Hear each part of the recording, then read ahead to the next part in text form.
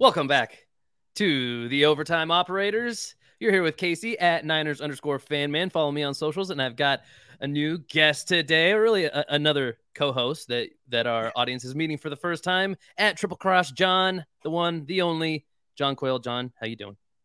I'm doing good, man. I'm excited to be on the Money Show. The Money Show is the show for me, I think.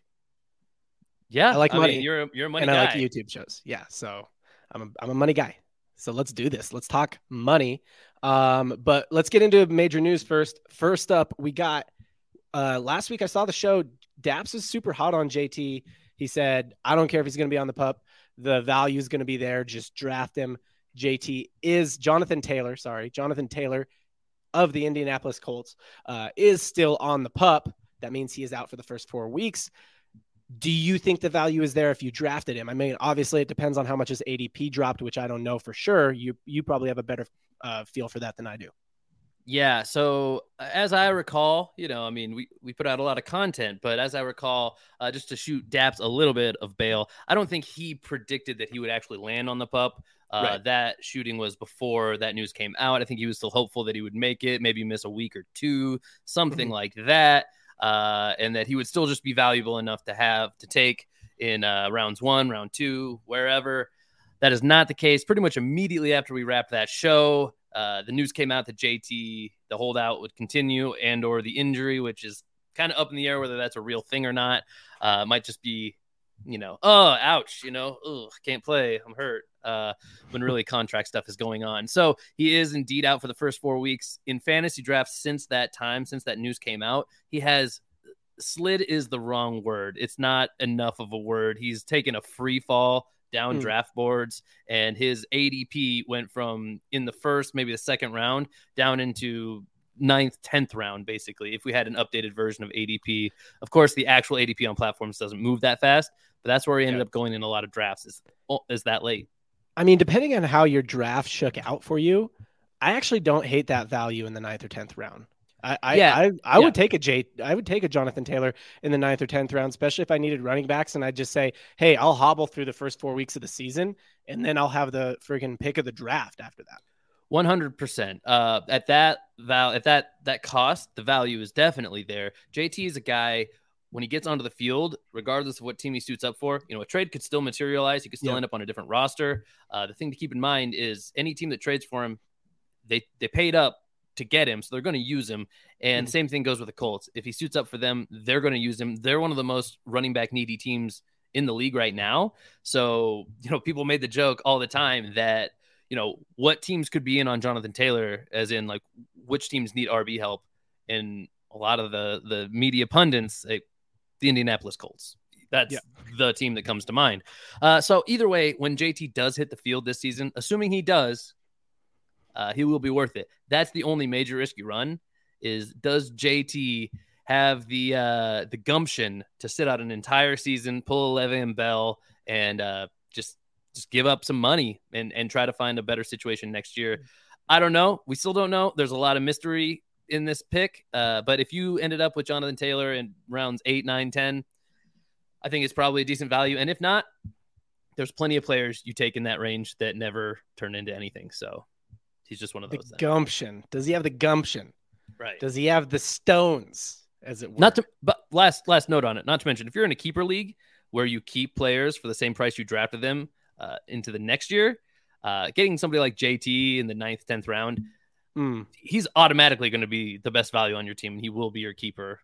And you'll win your league the next year. So that's actually a great point, especially it's like if you're in a money league that plays every year, like you could still play pretty well this year with him, but definitely tons of value. Like you're not going to get any better value than that next year. So that's good. That's enough for Jonathan Taylor. We'll see if he has the gumption, the wit, the courage, the nuts, the balls, the cojones, as it were. Let's talk Travis Kelce, questionable for week 1, hyperextended the knee on Tuesday. As of shooting, that is yesterday for us. I think this will probably be posted today or tomorrow. So, I mean, might be an update before then, because he is slated to play on Thursday. So if we get this video up tomorrow, maybe the news will be more updated. We're kind of hour to hour there. Hyperextension is no joke, and Travis Kelce is not young. What do you think about this? Sure. Travis Kelce isn't the spring chicken that he once was. He is the most established, probably the GOAT tight end already. And if not, he's clearly on the trajectory to be that in the NFL. Hyperextension, sure. Is a serious injury, but injuries happen in football. Mm-hmm. Travis Kelce's going to have a great season. I would still bet on. But week 1 is really up in the air, and I tend to lean towards he's probably not going to play. So if you own a player like Travis Kelce in your fantasy lineups, hey, I'm the fantasy guy. I bring it all back to fantasy, really. You need to be looking for a pivot immediately because, that game is coming up. It's quick. It's the opening day game, and you have to be able to replace that production somehow, the best you can, which is impossible to do 100% with a guy like Kelce. But I think the main thing you need to look at here is monitoring his health, and let's just hope that he doesn't miss extended time. I don't anticipate that. I would think he's back week 2 because I think this is one of those situations where in this game coming up this week, for a playoff game, he'd probably play because a guy like Kelce is just as valuable as a decoy as the next guy up would be at 100%. So if this game really mattered, he'd be in probably. That'd be my guess. But this game doesn't really matter. The Chiefs are probably going to cruise to the playoffs, so he's not integral to their plans this week. Yeah, with an extra game in the season, there's a little bit less urgency on every single game, especially week 1. Especially if you're the Chiefs, you got to feel pretty good about your chances to get in the playoffs. And then if you get into the playoffs, you got to feel pretty good about your chances of getting through the playoffs. Also, a decoy is only valuable until it's not. I mean, think about Brock Purdy in the NFC Championship game. It's like as soon as they figured out, like, oh, he can't throw at all, like that decoy is not valuable at all. You might as well put really anybody else in there. So I think, I don't think he will play week 1. If you're holding a player like Kelce, you definitely don't drop him off your roster. Where I maybe would look at going with this is if you got a week 1 matchup that you're pretty confident about, you think you could win, maybe look for just a high floor player, someone who is going to put up points, but won't really like kind of won't be anything to write home about. If you've got a week 1 matchup that you were already a little bit shaky on, you're probably not going to win, go the opposite direction. Just grab a high ceiling player, plug him in. And if he pops off, then you're going to win. If he doesn't pop off, you're not going to win, and just kind of live with the result. My move, I do have Kelce in a league or two. Mm-hmm. My guy that I've pivoted to in a couple of leagues, just picked up as an insurance policy, is Dalton Schultz of the Houston Texans. Mm-hmm. He's gone mostly undrafted in most leagues, unless it's a very super deep league.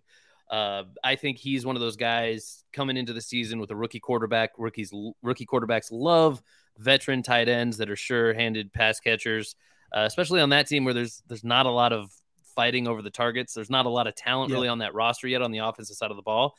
And he's probably going to be more that higher floor guy. And that's probably the best scenario you can get right now, trying to replace Travis Kelce in a week 1 lineup, because you don't even really know where to take the big swing on.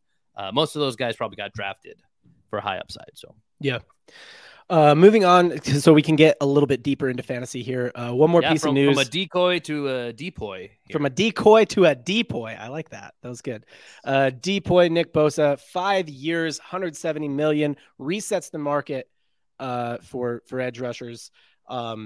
Highest paid defensive player of all time. He's going to suit up for week 1. Obviously not affecting fantasy lineups all that much. If you have the Niners defense, helps a little, I guess. Mm-hmm. If you have, who would it be? Who are they playing week 1? Who are the Niners? They're playing the Steelers, Pittsburgh Steelers. If you have Kenny Pickett for some reason, then it probably affects you. But I don't know why you would have Kenny Pickett. That was you just already did bad if you have Kenny Pickett. So, well, we'll tease it. Maybe you got a super flex league. We're going to talk about that in just a second. So, yeah, but I mean, you're the Niners guy. Anything to just, you got a quick tag for Nick Bosa, or you want to move on? Yeah, I mean, we were waiting for this to happen. Niners fans were hoping this would happen as soon as possible so that he could get on the field for week 1, and it did. So, yeah, again, mostly impacts if you like to bet on games. I'm sure this bumped the line a little bit. I haven't seen what the bump is exactly yet, but it gives you a little more confidence in the Niners team in general. This probably affects the betting line a little more than fantasy. That was kind of you were sort of Ricky Bobby in it before that. You're like, I don't Carl Brown real good. We expect him to come back. He came back. I know what to do with my hands. I don't know that it will impact betting all that much, even like Super Bowl odds for the Niners and stuff, because this was projected to happen anyway, really. So cool. Let's move to fantasy. So this this is going to be an interest. Last time you guys talked about best ball. This week we're going to just talk about alternative formats. So sort of the premise of the show, making money in sports. One of the things that I always look for in any money making opportunity is like, is there a different angle here? Like there are a lot of really good fantasy players. So especially if you're getting up into like bigger money leagues and really trying to make money playing fantasy, I think like a great way to do anything is just take a different angle on it. So I think what we're talking about today is a little bit different angle on fantasy in a different format of a Superflex league. Yeah. Yeah. Superflex is my preferred format of fantasy football for season-long fantasy football. That is, it's something that gained a lot of popularity in the last 2 or 3 years, and I jumped on that train. And I think it's becoming more and more popular. I think it's on a trend to maybe become the most popular format if we were to project out the next, in 5 years into the future. You need a little time for the more casual players to kind of catch up to what it even really is. Well, I think that what's popular about it, or what makes it popular, is that it revalues quarterbacks. So to people who are more casual fans, it's just a lot easier, honestly, to play in a super flex league. It like the people who are sort of entrenched fantasy football players and have been doing this for a really long time, it shakes up their strategies and sort of like resets the game a little bit for someone who's new to come in. So I think that's kind of why it's popular. But yeah, I think you've got 2 lineups here. So we're going to break down these lineups. I'm just going to ask you some questions about them. So if anyone out there is playing in a super flex league, or, for their first time playing in a Superflex league, they probably already did their draft, but just understanding the format of Superflex and why you do certain things is helpful, I think. So first question I want to ask you is, both of these lineups you're sporting in your Superflex spot. So that spot that says QWRT, which is quarterback, wide receiver, running back, or tight end, you are sporting a second quarterback. So both of these 2 starting lineups have 2 quarterbacks, and one of them you have Justin Fields and Brock Purdy, and the other one you have Joe Burrow and Josh Allen. I think I played in Superflex with you, like maybe the first time you played in Superflex, and you did not used to run 2 quarterbacks. I think I like ran 2 quarterbacks, and you're like, I guess that's a strategy you could do, but let's talk about that first. Yeah, there's a million strategies, a million ways you can skin this cat when it comes to Superflex. I think that's one of the reasons why people like it so much. These 2 teams are actually from like sister leagues, like twin sister leagues, exact same format, exact same roster settings, as you can tell by all the positions there. So they're clones of each other, and these are 2 different rosters that I drafted here, and there is a little bit of a different philosophy in this team building. I do have quarterbacks in both of the Superflex spots right now. That's not guaranteed to be the case every single week. But to your point earlier, why double quarterbacks? With quarterbacks being revalued, they're, at least in this league, the way the settings are in this league, the positions are pretty well evened out. You can see that, no player, regardless of position, is really outscoring the equal types of talent at different positions, if that makes sense. So, but still, quarterback at a certain point is it's a position you need multiple of in a Superflex league, because it is viable in another spot in your lineup. So to have 2 or 3 quarterbacks on a regular fantasy roster is usually not the smartest thing you can do unless the value just is perfect. When it comes to Superflex, you need options, and we're all, of course, going to be drafting receivers and running backs through our bench. But yeah, you can see here, I mean, just looking at the projected, it's not an end all be all, but you can see projected from 2 different things. I have a plug in here from Fantasy Pros and from Yahoo. These are the 2 different projections for week 1. Even Brock Purdy, who's not held up as a shining example of a QB you want to start in your fantasy lineups. I think he does crack the top 20 as far as production he could put out in week 1 and season long, even though here they say he's QB 24. You can see by projected points, he's likely to outproduce the guys who are on my bench, except for maybe this other quarterback who's young, who would be another flyer. So that's my quick version of guys like Khalil Herbert and stuff. So and I think that what it is because it's sort of rebalanced a lot of the scoring compared to a lot of format, like kind of the traditional format. Mm-hmm. The reason that two quarterbacks works is it gives you sort of like this foundation to work from. Quarterbacks get touches, right? So running backs and receivers, game script can affect their performance a lot, and they can have these boom or bust sort of performances. And, somebody who's high touch, like a Derrick Henry, he's going to get touches for sure. But there's very few people like that are like, that's a receiver that is going to get 10 targets, rain or shine, no matter what, no matter any game script. There's just not a lot of receivers like that. And furthermore, there's not even really a lot of running backs like that. There's very few. Quarterbacks will get touches on every play.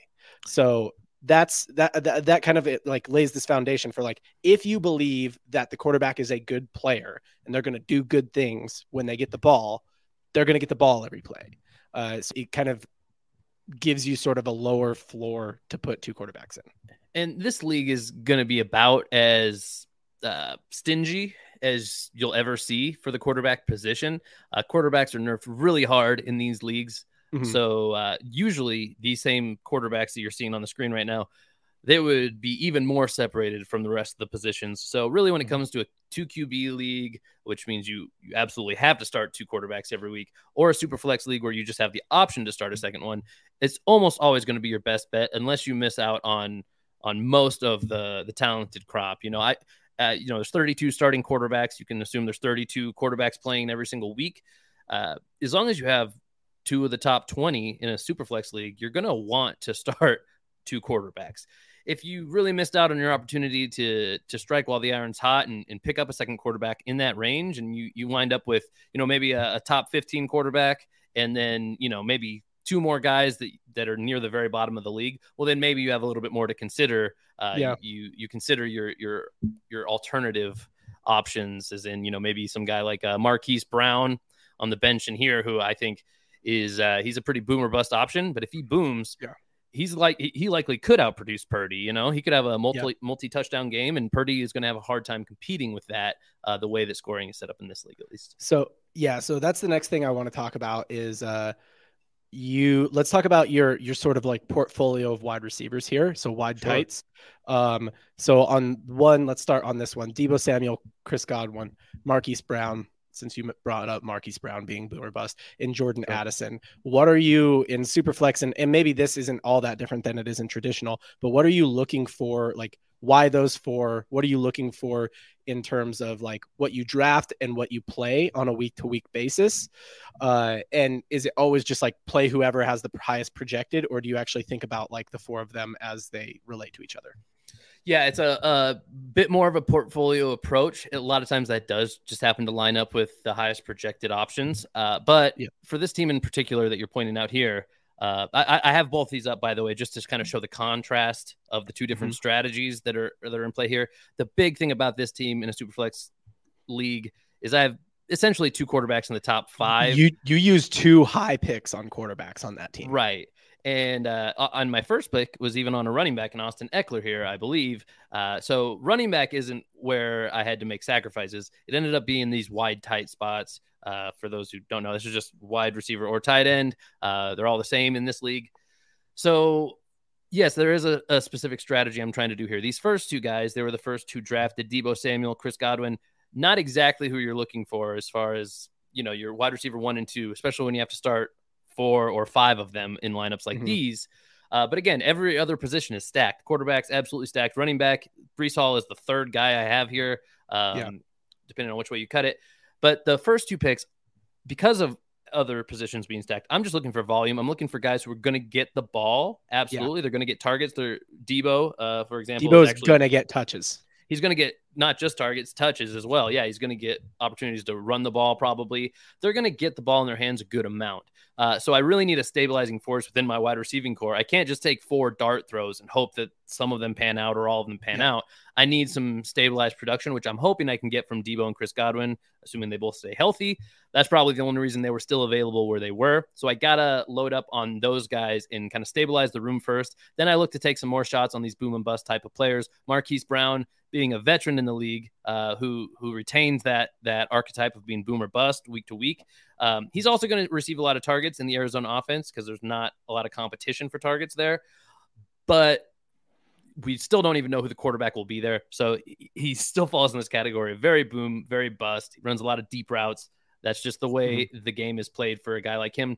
Then I just took a bunch of dart throws on rookies in Jordan Addison here, followed by Zay Flowers and Quentin Johnson and Rashee Rice. Those are 4 really talented, probably 4 of the top, 6 or 7 rookies you'd be looking to get at receiver.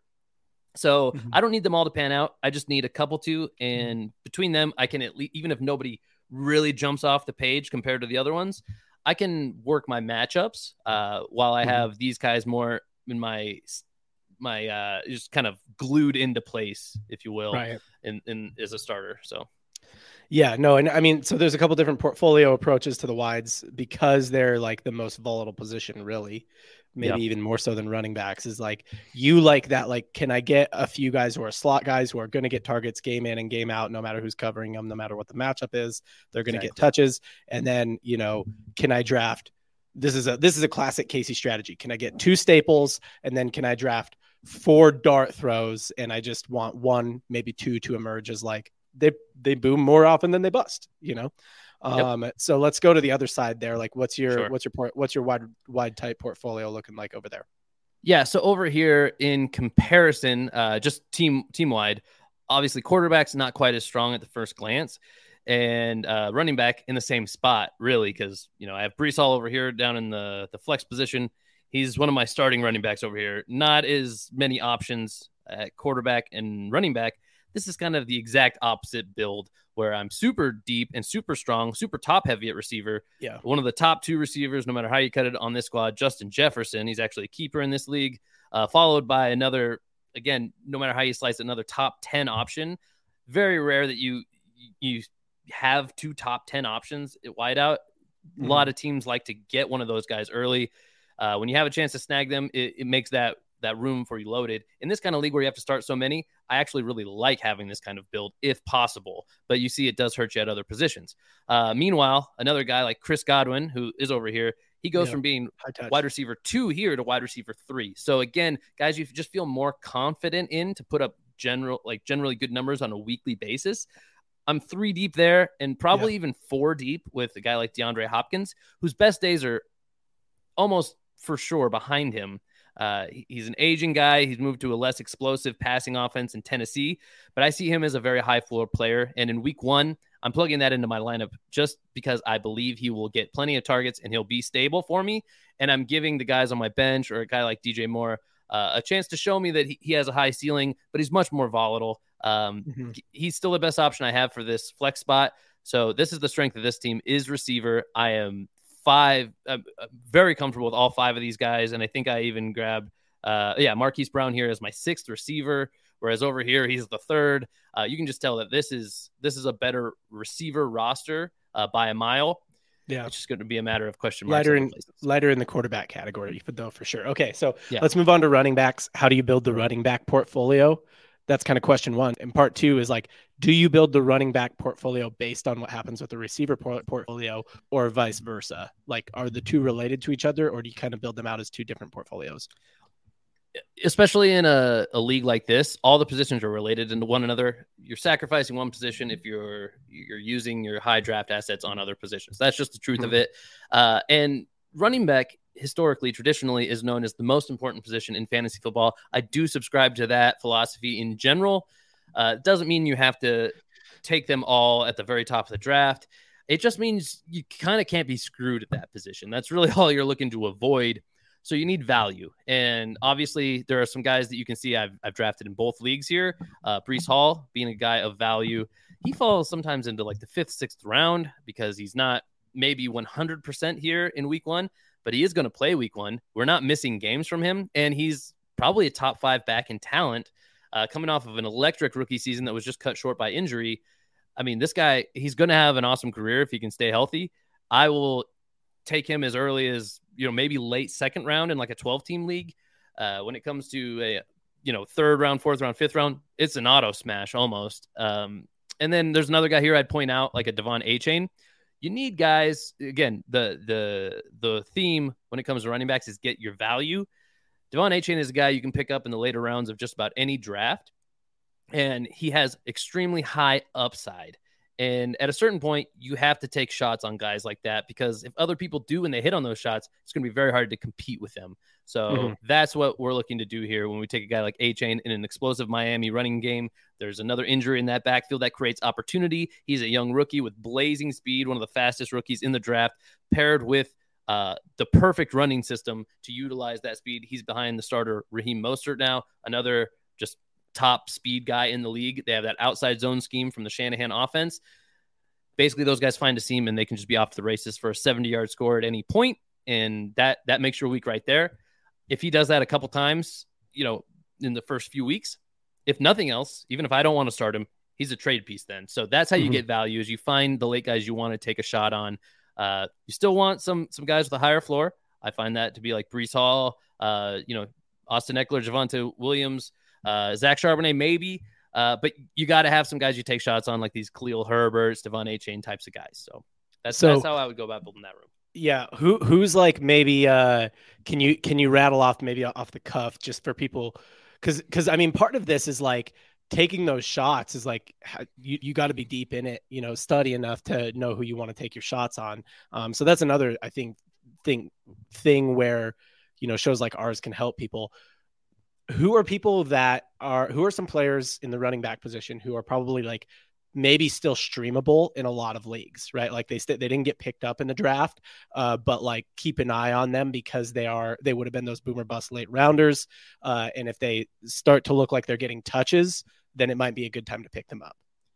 I think the most helpful thing I could say to people who need advice around that is you maybe missed the boat a little bit already. Those high upside guys, especially at the running back position, they will be picked through by the end of the draft, whether it's the last round or a few rounds before that, almost independent of roster size. That's the one position where people know they'll need extra bodies because they go down to injury so much more frequently than other positions. So if you find yourself like, trying to get some value off the waiver wire now, you're going to be wanting to take big swings on guys who just do show out in week 1, let's say. If you find that you don't have enough good bodies at running back, most drafts are over at this point.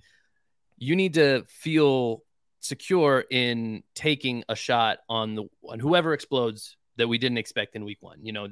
That committee guy who just had a bigger role than we expected, or the running back who, finds himself taking over a starting role because somebody probably will go down this week. Some starting running back will probably go down. So there's going to be opportunity for somebody. And week 1 is when you need to be the most aggressive in working the waiver wire, because any asset that you get from after week 1, that asset is valuable to you for the remainder of the weeks, the rest of the season. A lot of people think they kind of have to just wait and see, stick with these guys that they've drafted. And especially if you don't feel good about one position, you need to make the changes quick. You need to be the first one to those changes, because those opportunities are going to dry up. Running back is one of the easier positions to predict as far as production goes. So like I said, honestly, if your draft is over, you probably missed out on your opportunity to feel super secure if you don't already. But the next chance will be post week 1. Just absolutely going and grabbing that guy who everybody's going to do it. And if you're in some kind of league with the fab system, which means you kind of bid and you spend a certain amount of your budget on a player, you got to go really aggressive. I mean, you could go spend 30 to 40% of your fab on some guy that might not feel right on, but you got to make that room right. That it is the most important position in fantasy, and you got to play that way. So a couple other questions on waiver wires and position groups. So first of all, like on waiver, is there a position group that you think is like easiest to stream and easiest to work the waiver wire on in? Yeah, not even accounted for in this league. It's kind of a new fashion type of thing where kickers and defenses are removed, but team defenses are probably the easiest thing to stream. Okay, but if you're going up flex against the Chiefs, if you're going up against like the Chiefs with a team defenses are still in most leagues, by the way, whether it's super flex or not. So I do think that's the easiest to stream. If you're going up against a high-powered offense, you don't want to play that defense, no matter who they are, really. Besides that, streaming for like guaranteed production is pretty hard no matter where you are. Quarterback. Streaming maybe isn't the right word. Just working the waiver wire. Is there like a position group where it's a little easier? Typically receiver, depending on roster formats. Here, obviously, there's a lot of receiver spots we have to account for, so it's a little bit tougher in leagues like this. But most of your leagues won't look like this. They don't have www all the way down here. So there's going to be a lot of opportunity because there's just so many players who are relevant at that position in the league. I mean, just do the math. There's 32 teams, and most teams have 3 guys who are viable options, more or less, for fantasy, somewhere in there at least. That's the quick math version I would do. That's almost 100 guys. They're certainly not all rostered already. There's some of those guys are question marks. Some of them will break out in the way that we didn't expect. And similar to the running back advice, I'd say, if that's the weak position for you, then you need to be aggressive in adding anybody who does break out. Not a guarantee they'll be great all season, but you gotta go ahead and feel okay in taking a risk there. So, and then last one, if you are like, let's say you found yourself OP in a position group. So based on what you're saying, I would assume that if you after the draft are pretty overpowered at the receiver position group, working the trade market might be the move for you, right? Because you're going to be able to work the waiver wire on receivers later in the season. And if what you have right now is an abundance of receivers and you had to sacrifice running backs and or quarterbacks to do that, then maybe it's time to move some of those receivers for some other value at some other positions that are going to be harder to work the waiver wire on later in the season. Would that be accurate or not? Yes. Well, yes and no. I mean, the dirty truth about fantasy football, as much as we all love it, a lot of people find themselves in leagues where trades just don't happen all that much. So those leagues aren't as fun. That is the reality of a lot of like home leagues, what are called home leagues, just non-professional people just playing with each other for fun, basically, maybe for small amounts of cash. If you are in a league where trades happen quite a bit, it's actually pretty similar to the NFL. You want to look for, I would say, don't force any trades early. Even if you feel like there is a glaring weak spot on your team, as long as you do feel like you are loaded, like for instance, on this roster on the left, where here, I'll get us out of the way here, where you can see, I mean, like I said, I'm super deep at receiver here. I got a guy like Marquise Brown sitting on the bench. I'm 6 receivers deep. I could afford to part with one of those guys, but why would I do that right now where everybody in the league feels pretty comfortable because we just ended the draft? The right time to try to get a trade out to win a trade really is wait until somebody's, one of their starting receivers goes down, just like in regular football. That's when players get on the move because a team can actually extract some value, take advantage of another team's poor fortunes. Or buy the dip, like if somebody isn't getting the value they thought they would out of their third, fourth, fifth pick, because they had a slow week 1 or week 2, it's a good time to buy the dip. Okay. So I think that's fantasy Superflex. Is there anything else you think is important to know specifically about the Superflex format? The Superflex format, just in general, it's almost always going to benefit you to try to stack quarterback a little bit more than you normally would, especially if you're newer to Superflex. You'll find yourself sitting without any good quarterbacks if you wait too long. I mean, in most leagues, a good competitive player, 1 QB league, you might be able to wait till round 6, 7 to take your starting quarterback, and that's fine. And you might not even need a backup. If you can get a guy like Trevor Lawrence, for example, goes like 6th, 7th round sometimes in certain kinds of leagues. If I have a guy like him, I don't need a backup on my squad. I don't care if it's a 1 QB league.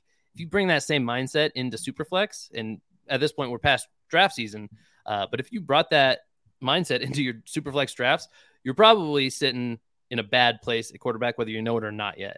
And if you didn't know, you're going to find out the hard way real soon. So the same thing applies as far as advice goes.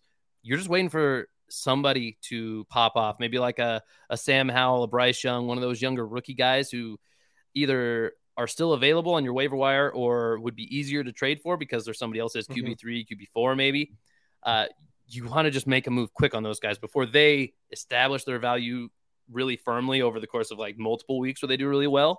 And you also don't want to miss out on that advantage of having two good quarterbacks for too long. So yeah, make your moves quick in that scenario for sure. I like it. All right, so let's move on to some betting. Let's talk about game betting week 1 of the NFL here, or game bets for week 1 of the NFL here, and maybe a couple prop bets. So we've got odds and money lines out we've got spreads and money lines out on all the bets for week 1 matchups. As you're looking across that, what is, kind of some of your favorite value bets here? Yeah, I think we'll probably just go through each matchup here. Oh, okay, yeah, we can hit that. So we'll have to be quick then. All right, so week 1, matchup 1, Detroit Lions, Kansas City Chiefs, minus 4.5 spread in the Chiefs' favor. I guess 6.5 point spread in the Chiefs' favor. Looks like something was probably moved and not updated correctly. So we can just assume it's somewhere in there. 5.5 maybe. 5.5, 4.5, 6.5 spread there as of the time of making this.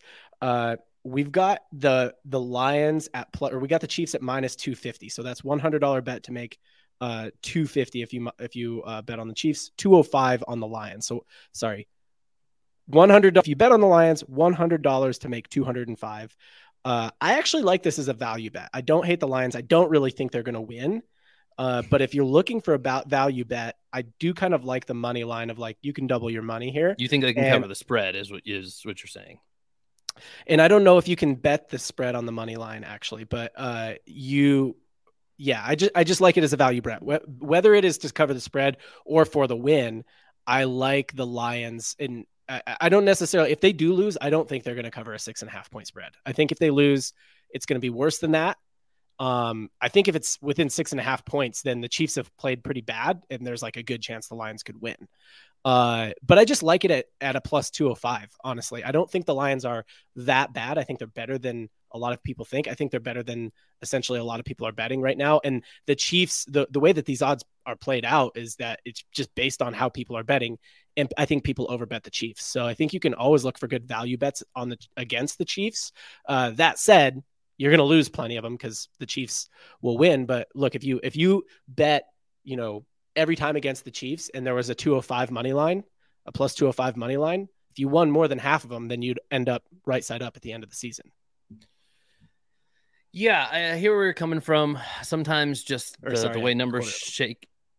Go ahead. What's that? Go ahead. Sometimes just the way that certain bets just seem juicy based on what you can win. It seems like the right bet to make. I tend to lean the other way here. I mean, the Chiefs are pretty sound favorites for a reason, even with Travis Kelce potentially not playing. I think that's probably what happened, by the way, here is they changed the line because Kelce might be out. So they probably switched it from 6.5 to 4.5 point spread, I would imagine. Mm-hmm. I would imagine that the Chiefs are going to win this game pretty handily and probably by more than 5, 6, 7 points, even if we're rounding up that 6.5 to 7.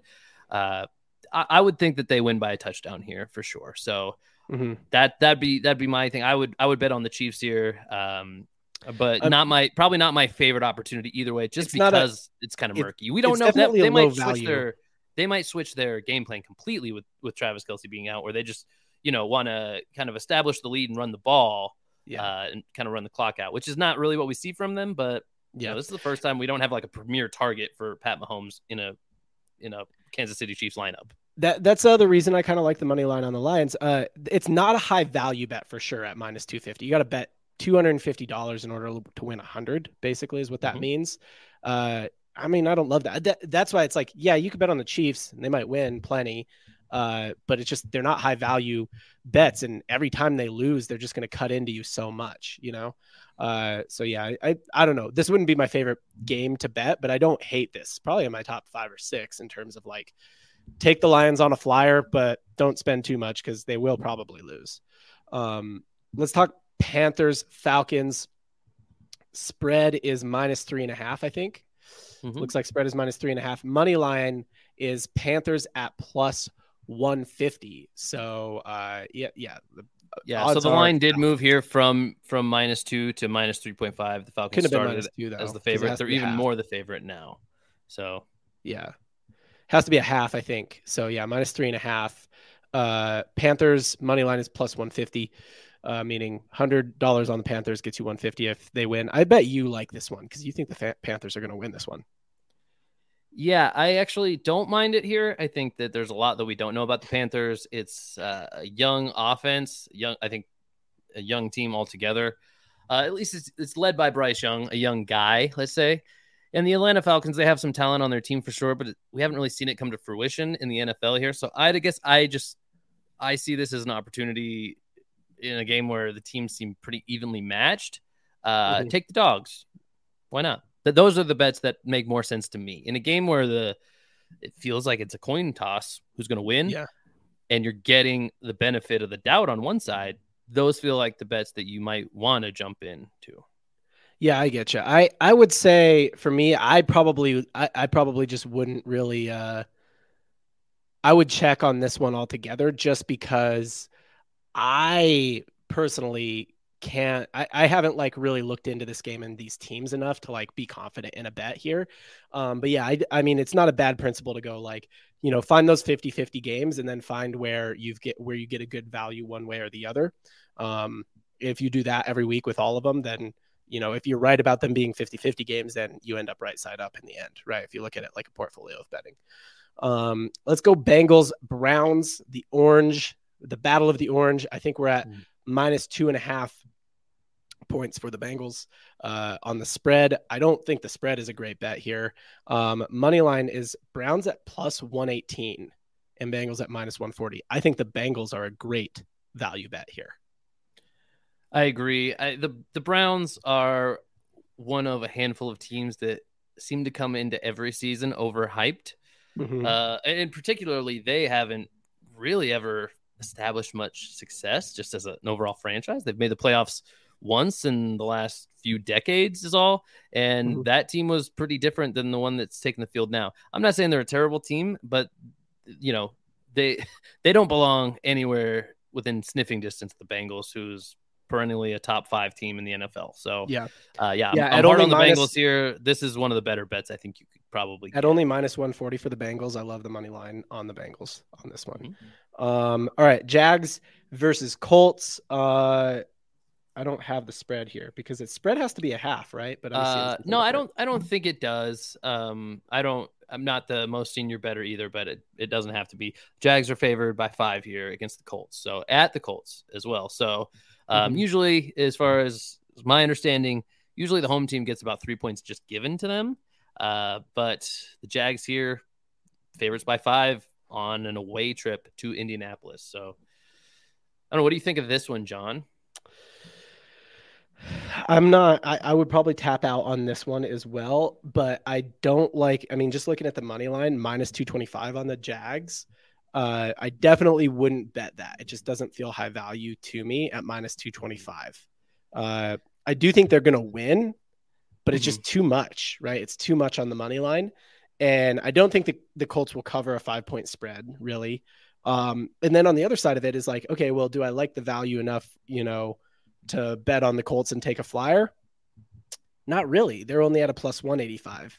So I think honestly, I would stay out of this one if I was trying to make money. If I had to bet some way on this, I'd take the Jaguars. They're probably going to win, and I would make a pretty small amount of money on the bet.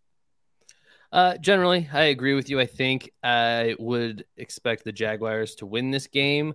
I would bet on them if I were forced to bet on this game. I just like the odds of that. I think 5 points isn't all that much. I think they'll win again by a whole score. I mean, these lines early on in the season, they tend to be really close because we just don't know that the professional odds makers, they don't know enough about these teams yet to say, oh no, for sure the Jaguars are going to win by 14 points. Every once in a while, when you see a great team that we know is a great team late in the season against a terrible team that we know is a terrible team late in the season, you'll see some crazy lines. This is not one of those. I do expect the Jags to win by more than 5, but the Jaguars are a team that I have projected to take a big step forward. That's why I have that confidence. I don't necessarily believe in that with the Colts. So I would bet on the Jags here with, some pseudo confidence, let's say, but I feel more secure in seeing them in live action football, a real regular season game first, and just kind of do my scouting on the offense just to kind of affirm my beliefs about this squad. But if you're feeling a little froggy and you want to jump at it, the Jaguars would definitely be where I lean here for sure. Yeah. So far, I'm not liking the spread bets on any of these. Moving on to the. Well, I think it makes you feel weird because of that, right? Because the lines are so close now, it makes you feel like, hey, nobody's really confident who's going to win most of these games. Doesn't feel like it's a great bet either way because of that. But I think that's where you have to just find the matchups you like and kind of just forget about the line right now, honestly. Can't project the games very well in week one. There's just not a lot of data. But that's why you're getting such favorable lines, even for the favorites. They shouldn't only be winning by 4 points, 5 points like the Chiefs, things like that. But that won't be the case later on in the season. You got to jump on those opportunities now where it's a little bit riskier, but still in the back of our heads, we know they're not that risky. They're favorites still for some reason here at this point, even when we don't have much data. I think I would probably do a lot of money line betting in week one, honestly. And I would look at it like a portfolio of like, okay, look, even if things don't really go the way I think they will, I'll hopefully not come out too damaged this week. And if they go even decently for me, then I'll come out, looking pretty good. So Bucks, Vikings, spread at -6. I don't think I'd bet the Bucks to cover a -6 spread, or Vikings at -6. I don't think I would bet on the Bucks to cover. Oh no, the Bucks are, sorry. I would not bet on the Bucks to cover a 6-point spread against the Vikings in week one. The money line is +210 for the Bucks. It's not compelling enough for me. I think the Vikings are a better team. I'm definitely biased, so I probably wouldn't bet against the Vikings. I would place a small bet on the Vikings, and I would win a pretty small amount of money here. If they win, which they probably will, at a -260 money line. Yeah, so this one is one of the higher spreads we see so far, which is about the only thing that makes me hesitate at all, just because this is the flip side of the coin I was just explaining, where you see so many games with a tight line right now that maybe shouldn't be. This one, for whatever reason, the odds makers see a good reason to make the spread quite a bit bigger.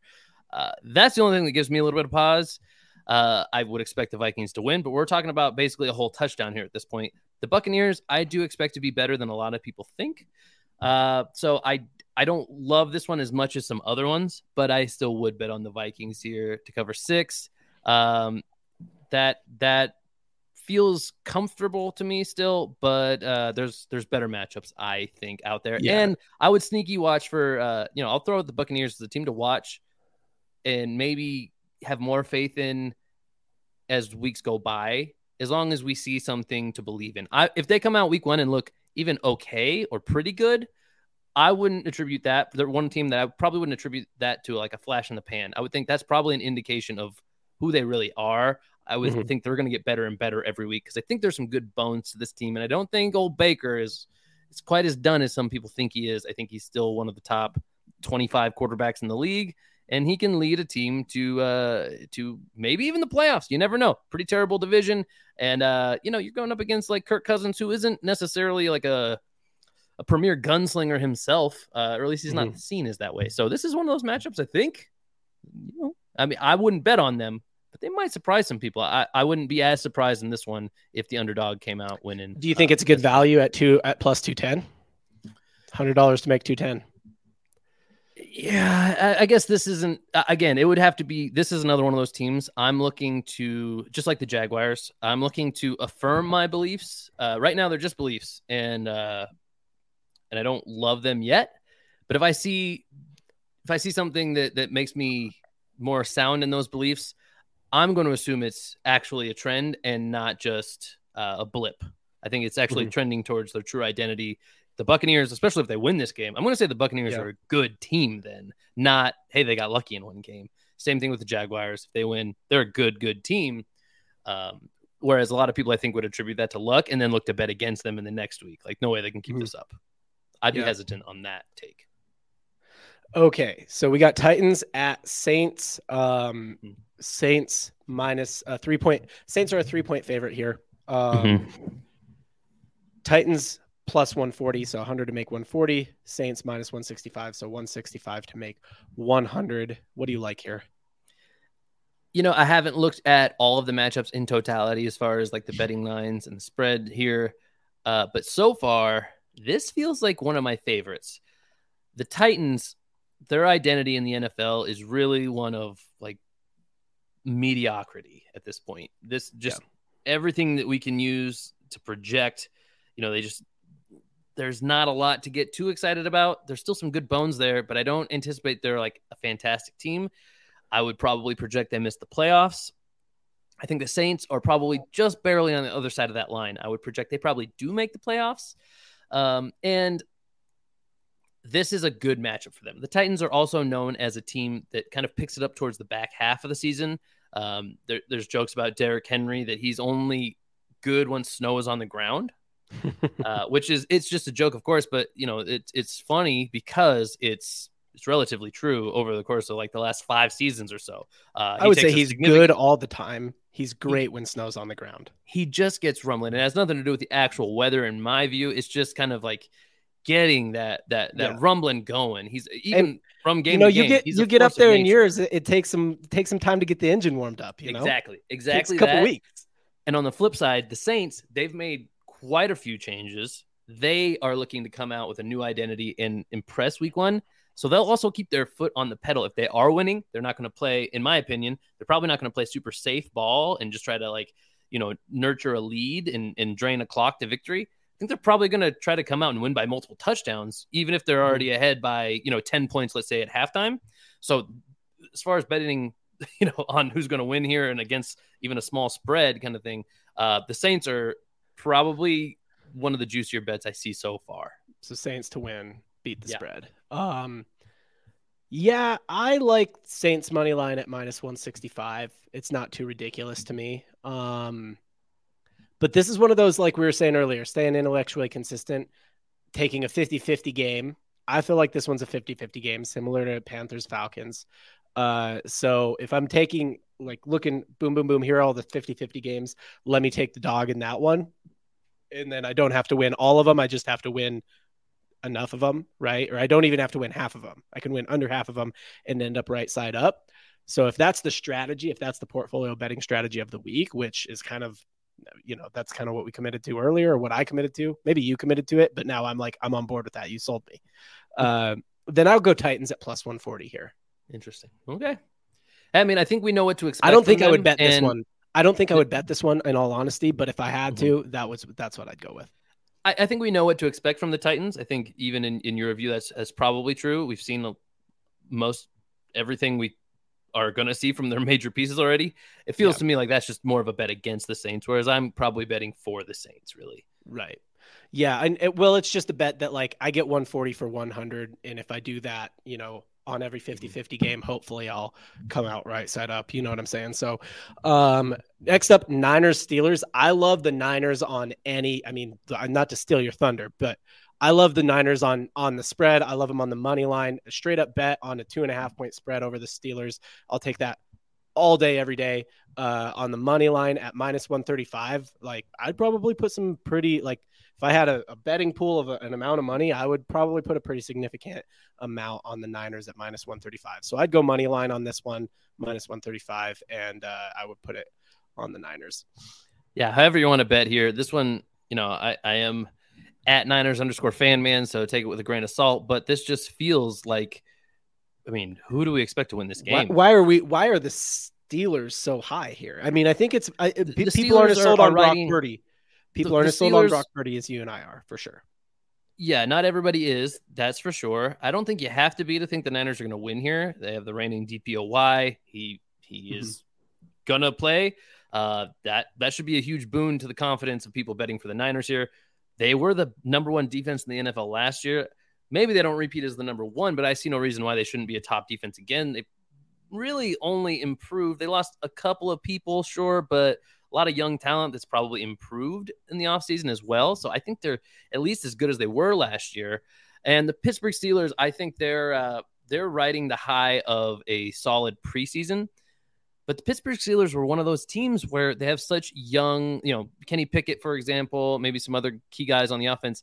They were one of the teams that chose to play some of their starters and some of their key backups, some of their key secondary guys against even like third stringers, because they just want some of those young guys to get the reps they need to feel more up to speed to NFL football. So I think there is a false sort of floor that these guys are sitting on up higher than they should be. A lot of people are just riding that momentum, saying they looked really good in preseason. And I agree, they looked great. That's not really indicative of how they're going to look against a top 5 team like the 49ers, No. perennially. That's not my fandom saying that. They finish in the top 5 more often than they don't the last 5 years. So this is a tough call to action for the Pittsburgh Steelers. Their one saving grace is they're at home. That doesn't move me much, though. No, it doesn't move me much. At the very most, they might be able to slow them down and approach kind of covering the spread, but it's such a small line anyway. I just see no actual hope for the Steelers from a betting perspective, at least. Compared to these other matchups, this is probably my new favorite matchup here. Yep. Okay, so next up we got Cardinals Commanders. Commanders 7-point favorites. I had to go confirm it somewhere else because we got 2 different numbers on what we're looking at. Sure. But they are 7-point favorites. I went and confirmed that elsewhere. Cardinals at plus 250 on the money line. Commanders at minus 320 on the money line. Of all the bets I've seen so far and said I'd probably stay out of them, this is probably the one I would stay out of most. Because I just don't love a 7-point spread. Honestly, early in the season. Yeah, it's a decent sized spread, and yeah, I get it that Kyler Murray's not playing, but I mean the Commanders aren't that good either. You know what I'm saying? I should add some context here. So, one, the Commanders are similar to the Steelers, where they're coming off of a really strong showing in preseason. To be fair here, the same sort of reason. They played some young starters where other teams wouldn't have been necessarily, just to get them some more experience against some lesser competition, the backups, the third stringers of other teams. So there is a little bit of that going on. But I think the main storyline here is that everybody knows what the Arizona Cardinals are doing, or at least they think they do. This appears to be, by all indicators that we can go off of, it appears that the Cardinals are tanking, which you can never get full-blown confirmation on, especially this early, because they'll never outright say it. Right. And there's no player on the team who is tanking. But if the general manager trades away the talent, like he's done in ways that don't make a lot of sense, they've traded away like a recent first rounder for, I think, a 4th round pick in Isaiah Simmons. That's a weird move, right? And the guy hasn't been like a bust or anything. It seems like they've picked through this roster and taken most of the talent away, and they're eyeballing the top pick just to get an extreme value next year in the draft and really rebuild here. Probably separate from Kyler next offseason, if not during this season in some kind of midseason trade. That's why the Commanders are so high here. Again, though, I don't love it. The Cardinals organization might be tanking in general, but the players don't know that, and they aren't going to try to do that. No. And 7 points on week 1 is a big spread. I don't love it either, even though I fully expect the Commanders to win here. And maybe this isn't my least favorite matchup either. I think the Commanders can cover the spread based off all the stuff I just said. But yeah, not probably in my top 5 favorite matchups. Commanders, another team I want to see it happen in week 1 first. Then I'll feel like that's their actual identity. I think Sam Howell is a good, underrated quarterback. You could win a lot of money, at least if they show what I expect them to show in week 1, which is win by 7 or more. I think you can win a lot of money betting on them in subsequent weeks for sure. Right. Not everybody is going to be a believer. Yeah. If I had to place a bet on every game, I would place a very small bet on the Commanders here. And I wouldn't win very much if they won. But I don't love the spread. I don't love the money line. I don't love any of it. I don't love how much they're favored here. Yeah. Speaking of how much a team is favored. Yeah. We got the Ravens as 10-point favorites over the Texans. I bet you love this one, honestly, because you got a plus 360 money line. You got a 10-point spread. You got all kinds of ways to bet on the Texans, and you already picked the Texans to win this one. If I were hard-pressed to take a big swing on one of these big lines, one of these big juicy payouts, the plus 360 on the Texans does speak to me. The Texans, I think, again, the national narrative is similar to the Cardinals. I think a lot of people assume they're doing some version of tanking, even if it's unintentional. They're just not there yet as a roster. They're early in a rebuild, year one in a rebuild with a new head coach, a lot of new personnel. They have some quality to them on the roster, but I agree they probably aren't there yet as a team. That said, there's a reason why this is a big swing. The Baltimore Ravens are probably going to win. And do you believe they're going to win by 10 points? That's probably, I haven't looked ahead at all of them. That's probably the biggest spread in the entire schedule this week. So that's what I was going to say. I think I think the Ravens are going to win. That's who I chose to win. But I do like the Texans to cover a 10-point spread. I probably would put my money on the Texans here on the spread. I'd add this last piece to it just to add a little bit more faith if anybody does want to take this big swing on the Texans. 10 points is a lot, especially when the Texans at least project to have more of a defensive identity in this year one under a new defensive head coach. If he's turned the defense around at least early enough, I mean, we might be talking the Ravens don't score much more than 10 points and win this game. And they are a team that you could see pretty easily run out the clock. Running has been their identity season after season. So if they find themselves up, 17-10 in the fourth quarter, they're not going to say, hey, we got to go drive down and score. They don't care about the thinking spread. The Texans can't score anyway. We just need to grind this thing out and win the game. Yeah, that's the thing. So the thing I don't like about spreads like 10 points, 14 points, they don't care about the spread. If they're up like that, they're not like, there's no motivation for them to score. Plus, the Ravens are going through an identity crisis now. The whole offseason has been talking about how they want to pass the ball more, and maybe they'll be great at it. I actually think they'll probably be okay at it, maybe great. But we haven't seen them do that with Lamar Jackson as the quarterback, really. Not really ever. Even his MVP season, it's just mostly because of how well he could run the ball and still pass fine, Yep. All right. So next up, we got the Green Bay Packers and the Bears, the Chicago Bears, going from the biggest spread to the smallest. Bears are 1-point favorites in this game. Money line is -105 on the Packers, -115 on the Bears. So you're minus on both money lines. That's how close this game is. You're probably, I think, I don't know. Which way do you go? You just got to go with whoever you think's going to win this one. I'm not passionate about it, honestly. I think, who did I even pick? I know that you like a guy in Jordan Love on the Packers. I think that's where you've landed on this one in our talks off camera. Yeah, well, I think on our other show on Triple Cross, I'm like, hey, I'm on board with Jordan Love. If I had to bet on it, though, I'd probably take the Bears. I do think they're probably going to win. I'm just, I'm Team Love. I'm Team Love. Like me Jordan Love has been in the league longer than Justin Fields, but Justin Fields has a whole year of starting under his belt.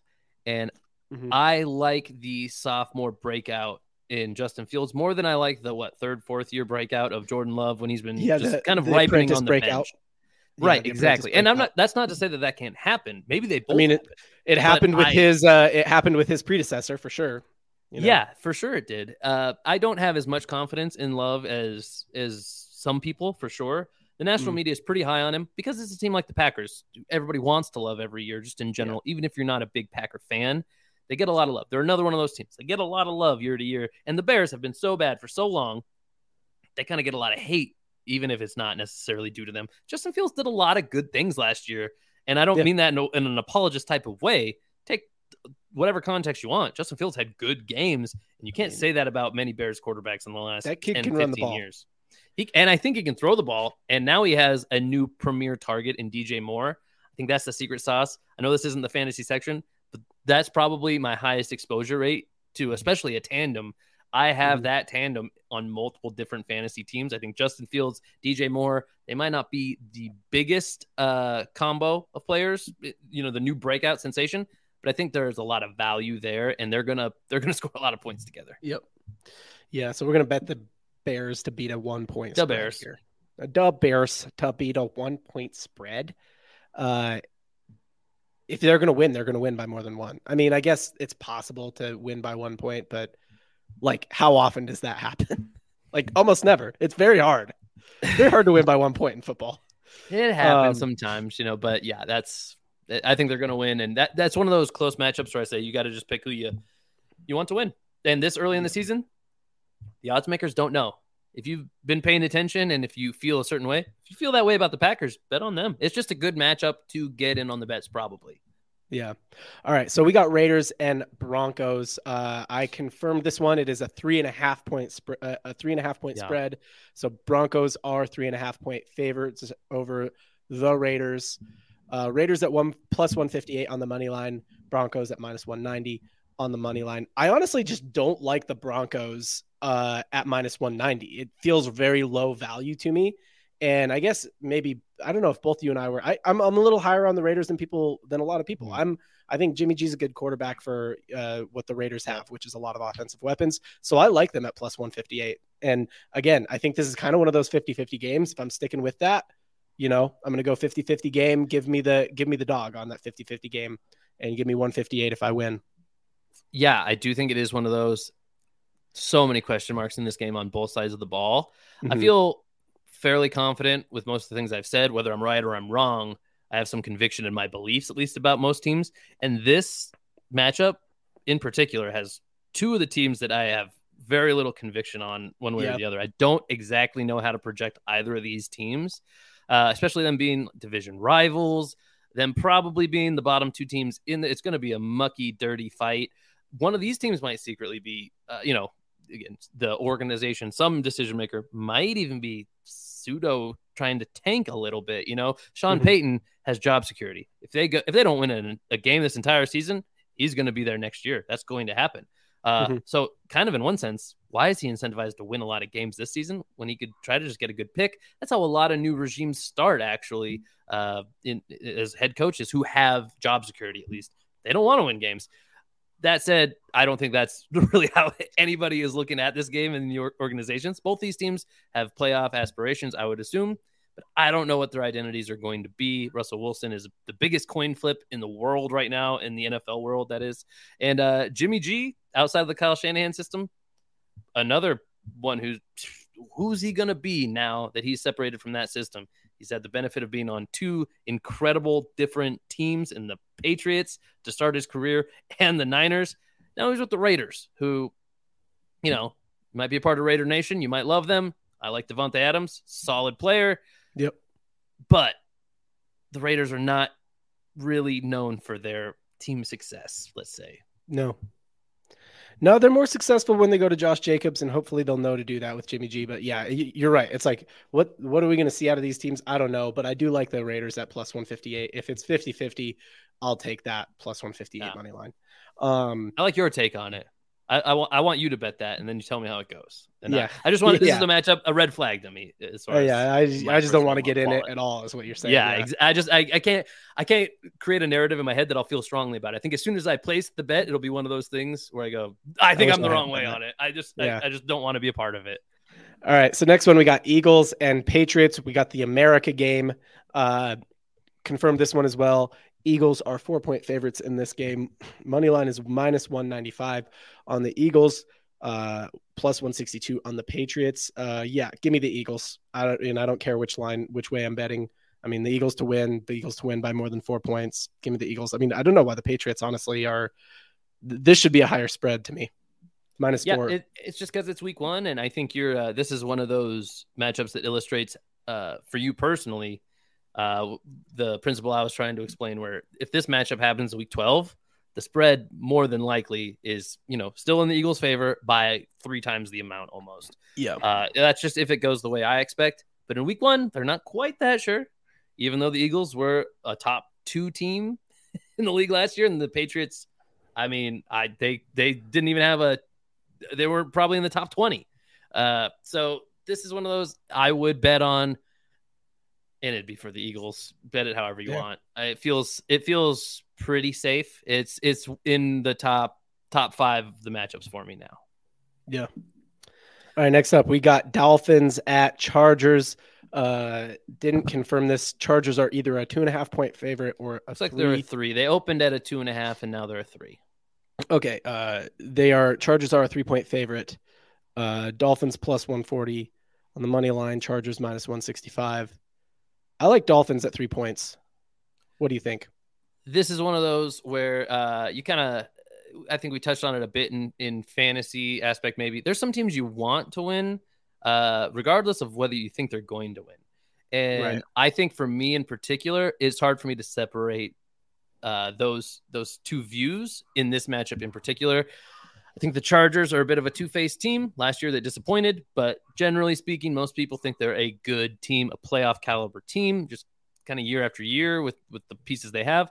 The Dolphins, I think, are that too, but I'm a little bit more just in on the Dolphins. There's a lot of pieces I really like. There's a lot of philosophies that I really believe in that the Dolphins subscribe to as far as just, football philosophy goes. So I like the Dolphins here. I would bet on the Dolphins here, but it's harder for me to tell in week one, at least, where we don't have much to go off of. It's hard for me to tell if I'm doing that based off of a narrative I've created for myself, or if I really, really, with my football brain, believe they are the better football team here, where the odds makers who, they get paid to do this stuff, I think the Chargers are winning by 3.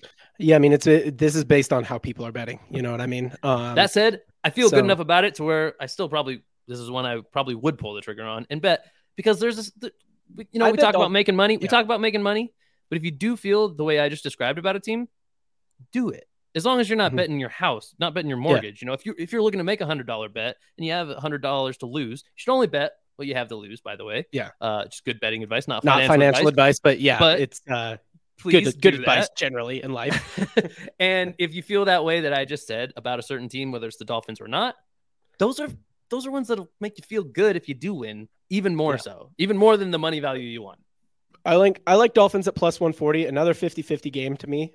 So again, if my portfolio strategy is to bet the dogs on the 50-50 games, then I'm going to take Dolphins at plus 140.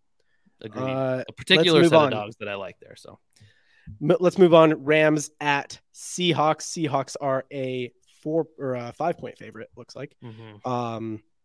Rams at plus 196. Seahawks at minus 240. I actually don't hate the Rams at plus 196 here. I really don't like the Seahawks at minus 240. It feels way undervalued to me. I do kind of think the Seahawks are going to win, but I don't think the Rams are. The Rams just had a really bad year last year, but I don't think they're a bad team. Like, I think they're a fine team.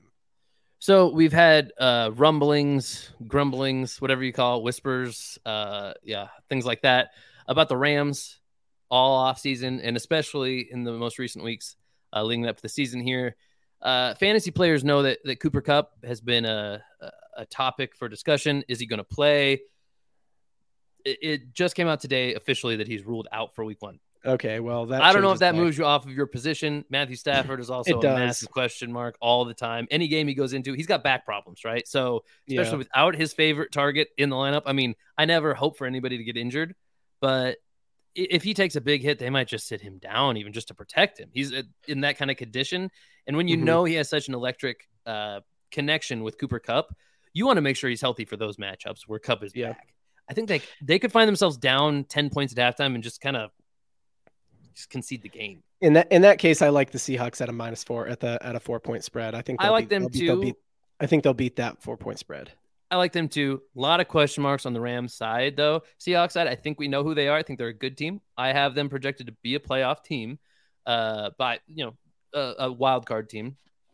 But the Rams have so many question marks. They could also come out and impress us too. That's the thing is when the bona fide superstar isn't playing, you want to just say the next guy could never possibly do what he does. But that's not always true. That's how people break out and become new superstars in the league, is because of the opportunity where the number one guy is gone, a new number one guy steps in, and sometimes they don't ever give that role back. Do I think Cooper Kupp's going to get supplanted as the number one guy in LA? No, but it's within the range of outcomes if you want to write that narrative for yourself. Yeah. Okay, next up we have Cowboys and Giants. Cowboys are a 2.5-point favorite. Cowboys minus 170 on the money line. Giants plus 143 on the money line. Here's the thing. If you wanted to make money betting football last year, you bet the Giants on the spread. They did better than anyone else they were just a better bet than anyone else, higher value bet than anyone else in football last year. So look, man, until they prove me otherwise, I'm going to keep it going. I don't think this is, I do think this is another 50-50 game. I like Dan Jones. I like Saquon Barkley. It's week 1. Everybody's healthy. I'm going to, give me Giants on the plus 143 money line to win. Mm-hmm. And you've already kind of outed me as the Cowboys are the one team that I'm probably never really getting behind, even if I believe that you wouldn't feel good winning a bet on the Cowboys, especially at a minus 170 money line. it's not a bet I'm making here. And Yeah.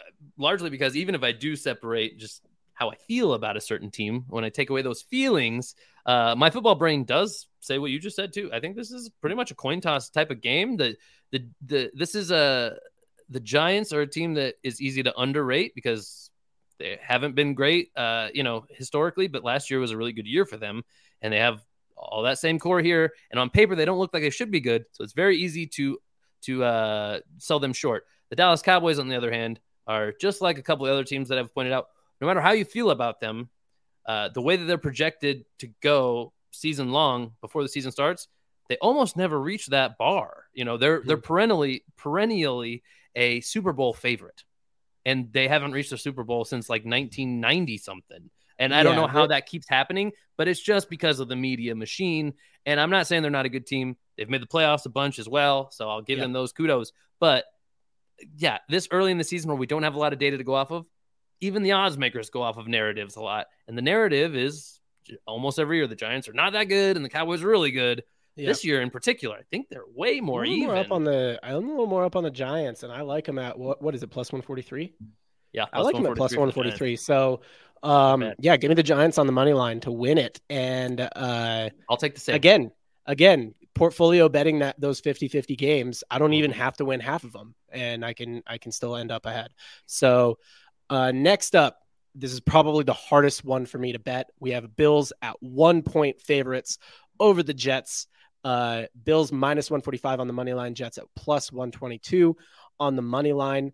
Do you like the Jets enough to take a plus 122 or to take a 1-point spread?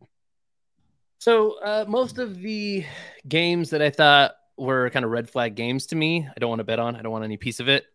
Mostly they've been. I mean, I wouldn't take a piece of this, but if you have to. Okay. Well, let me get my disclaimer out real quick. Yeah, go ahead. This one is different in makeup because it's not a red flag because I don't really believe in either team and I don't really know what to expect from either team. I think I do know what to expect from these two teams. And I think it's going to be a hell of a matchup. I think these are two really good football teams. And I think both teams want to come out and really assert themselves atop this division early. They're the two favorites probably to win this division, this AFC East division. And I honestly have no idea. This is a coin toss to me, but both teams are so good. I think if either one of them just has a bad game, you could end up looking really silly and not just like losing, but losing, on this close spread. I think you could end up losing by multiple scores on either way. You just never know. Yeah. Either team could be so explosive, they score every single drive. Yeah. That's how good they are. Taking the emotions out here for me, and with everything you just said, I do think the Bills are better. I do think they're going to win. But if it is a 50-50 game, then I have to stick with my portfolio strategy and take the Dogs and the Jets at plus 122. Again, I don't even have to win half my bets and I can still come out ahead if they're all 50-50 games like I think they are. The question is, do I think this one's a 50-50 game or not? You do. Sounds like you do. I do. I'll follow you then. I'll take the Jets at plus 122. This is by far the highest caliber pair of teams in what I would call a 50-50 matchup. And I got to say, good on the NFL schedule makers here in making this the first Monday night game. I think this is going to be the matchup of the week. Did the trade already happen before they made did the Aaron Rodgers trade already happen before they made the schedule? Okay. Yeah. Yep. Yeah. Good on them. They knew what they were doing. Yeah. And it's going to be electric. These are two of the most complete teams in the NFL. What's the strongest position group of any of these teams? Who's to say? All of them. Both have great quarterbacks. They have good enough running backs at the very least. The Jets have great running backs. Receivers, both sides have great receivers. Defenses included. Great defenses, dude. These are two playoff-bound teams, in my opinion. So just to be clear, playoff matchup in Week 1 on Monday night. So just to be clear, I think both of us would actually stay out of this action entirely. If I had to take somebody, I would take the Jets at plus 122. What about you? Yeah, I'd be with you on that one. Again, the Jets are just a team I have a little bit of a soft spot for. Mm-hmm. And I guess I'm pulling for them a little bit. And that's not how you should bet. But in a game that you think is a total coin flip, I recommend using your heart in those situations and those situations alone. Yeah. If your brain tells you anybody could win, might as well go with the team you want to win. That Yeah, said, go with the team I'm that you not would betting feel on it. better winning the bet with. You know what I mean? Exactly. Why not? Yeah. Why not? If you're determined to bet on it, Mhm. then that's the only way to do it. Yeah, and also just don't be afraid to stay out of action that you're not confident in. I mean, that's probably the best advice for actually trying to make money betting. But yeah, we're kind of playing a game here where it's like, if we had to go in, this is what we would do. But I think it's, smart for us to kind of say this is the action we'd stay out of. That's definitely action we'd stay out of. I would just enjoy that game on Monday night with no money on the line, honestly. To recap, I'd say bet on the Saints, bet on the Niners, bet on the Eagles. Niners is where at least half of my betting budget is going this week. Honestly, that's the best value bet of the week. And I would probably only feel confident enough in those 3 matchups I just said. And yeah, whatever budget I have, I don't know how I would allocate it, but it'd be across only probably those 3 matchups. I feel pretty good about those. Whereas it sounds like you probably would bet across more and try to win on a portfolio. I would put a lot of money on the Niners, and then I would probably use that portfolio strategy of betting the underdogs on the 50-50 games. I'm with you. I'll go with that 50% on the Niners and then just 25 on the other 2. Yeah, I like it. I think that's it. That's the show today. Yeah, man. I had a ton of fun here. Love talking NFL. I know that selfishly, this is really nice for me that we're starting this show. This is episode 2 of Overtime Operators. Thank you all for listening, for watching. If you're watching on YouTube, if you are on YouTube, like and subscribe. Of course, we're building this community here. Like John mentioned before, we are hosts of another sports pod together where we do less talk about making money in sports. We just kind of vibe out and have fun, silly times over on the Triple Cross podcast. So if you're into sports podcasts and you're in on us, which if you've been listening this long, you probably are. Hopefully you are. Go check out the Triple Cross podcast because we have a fun old time over there. Yeah. Oh, and I was going to say, I know you're excited for when the NBA season will start. So yeah. Don't think we're only a football pod here, guys, because it's just football season this all. And we're talking about making money in whatever sports, football, basketball. Those are the ones we know best. Daps, I think, knows baseball. So maybe we might not get into the MMA world and stuff like that, but we're open to it. We're just talking about like, hey, if this is your hobby, if this is what you're into, how can you make it more than a hobby? You know what I'm saying? Make you some money. I love it. And one of these episodes soon, we'll get into the content side of things because the way we chose to try to make money in sports is to start podcasts. So how honest would we be if we didn't describe that as a potential way to make money in sports? Well? It's a pretty good way. Yep. We like it. All right, man. Good show. See you next time. Thanks. Bye. Bye.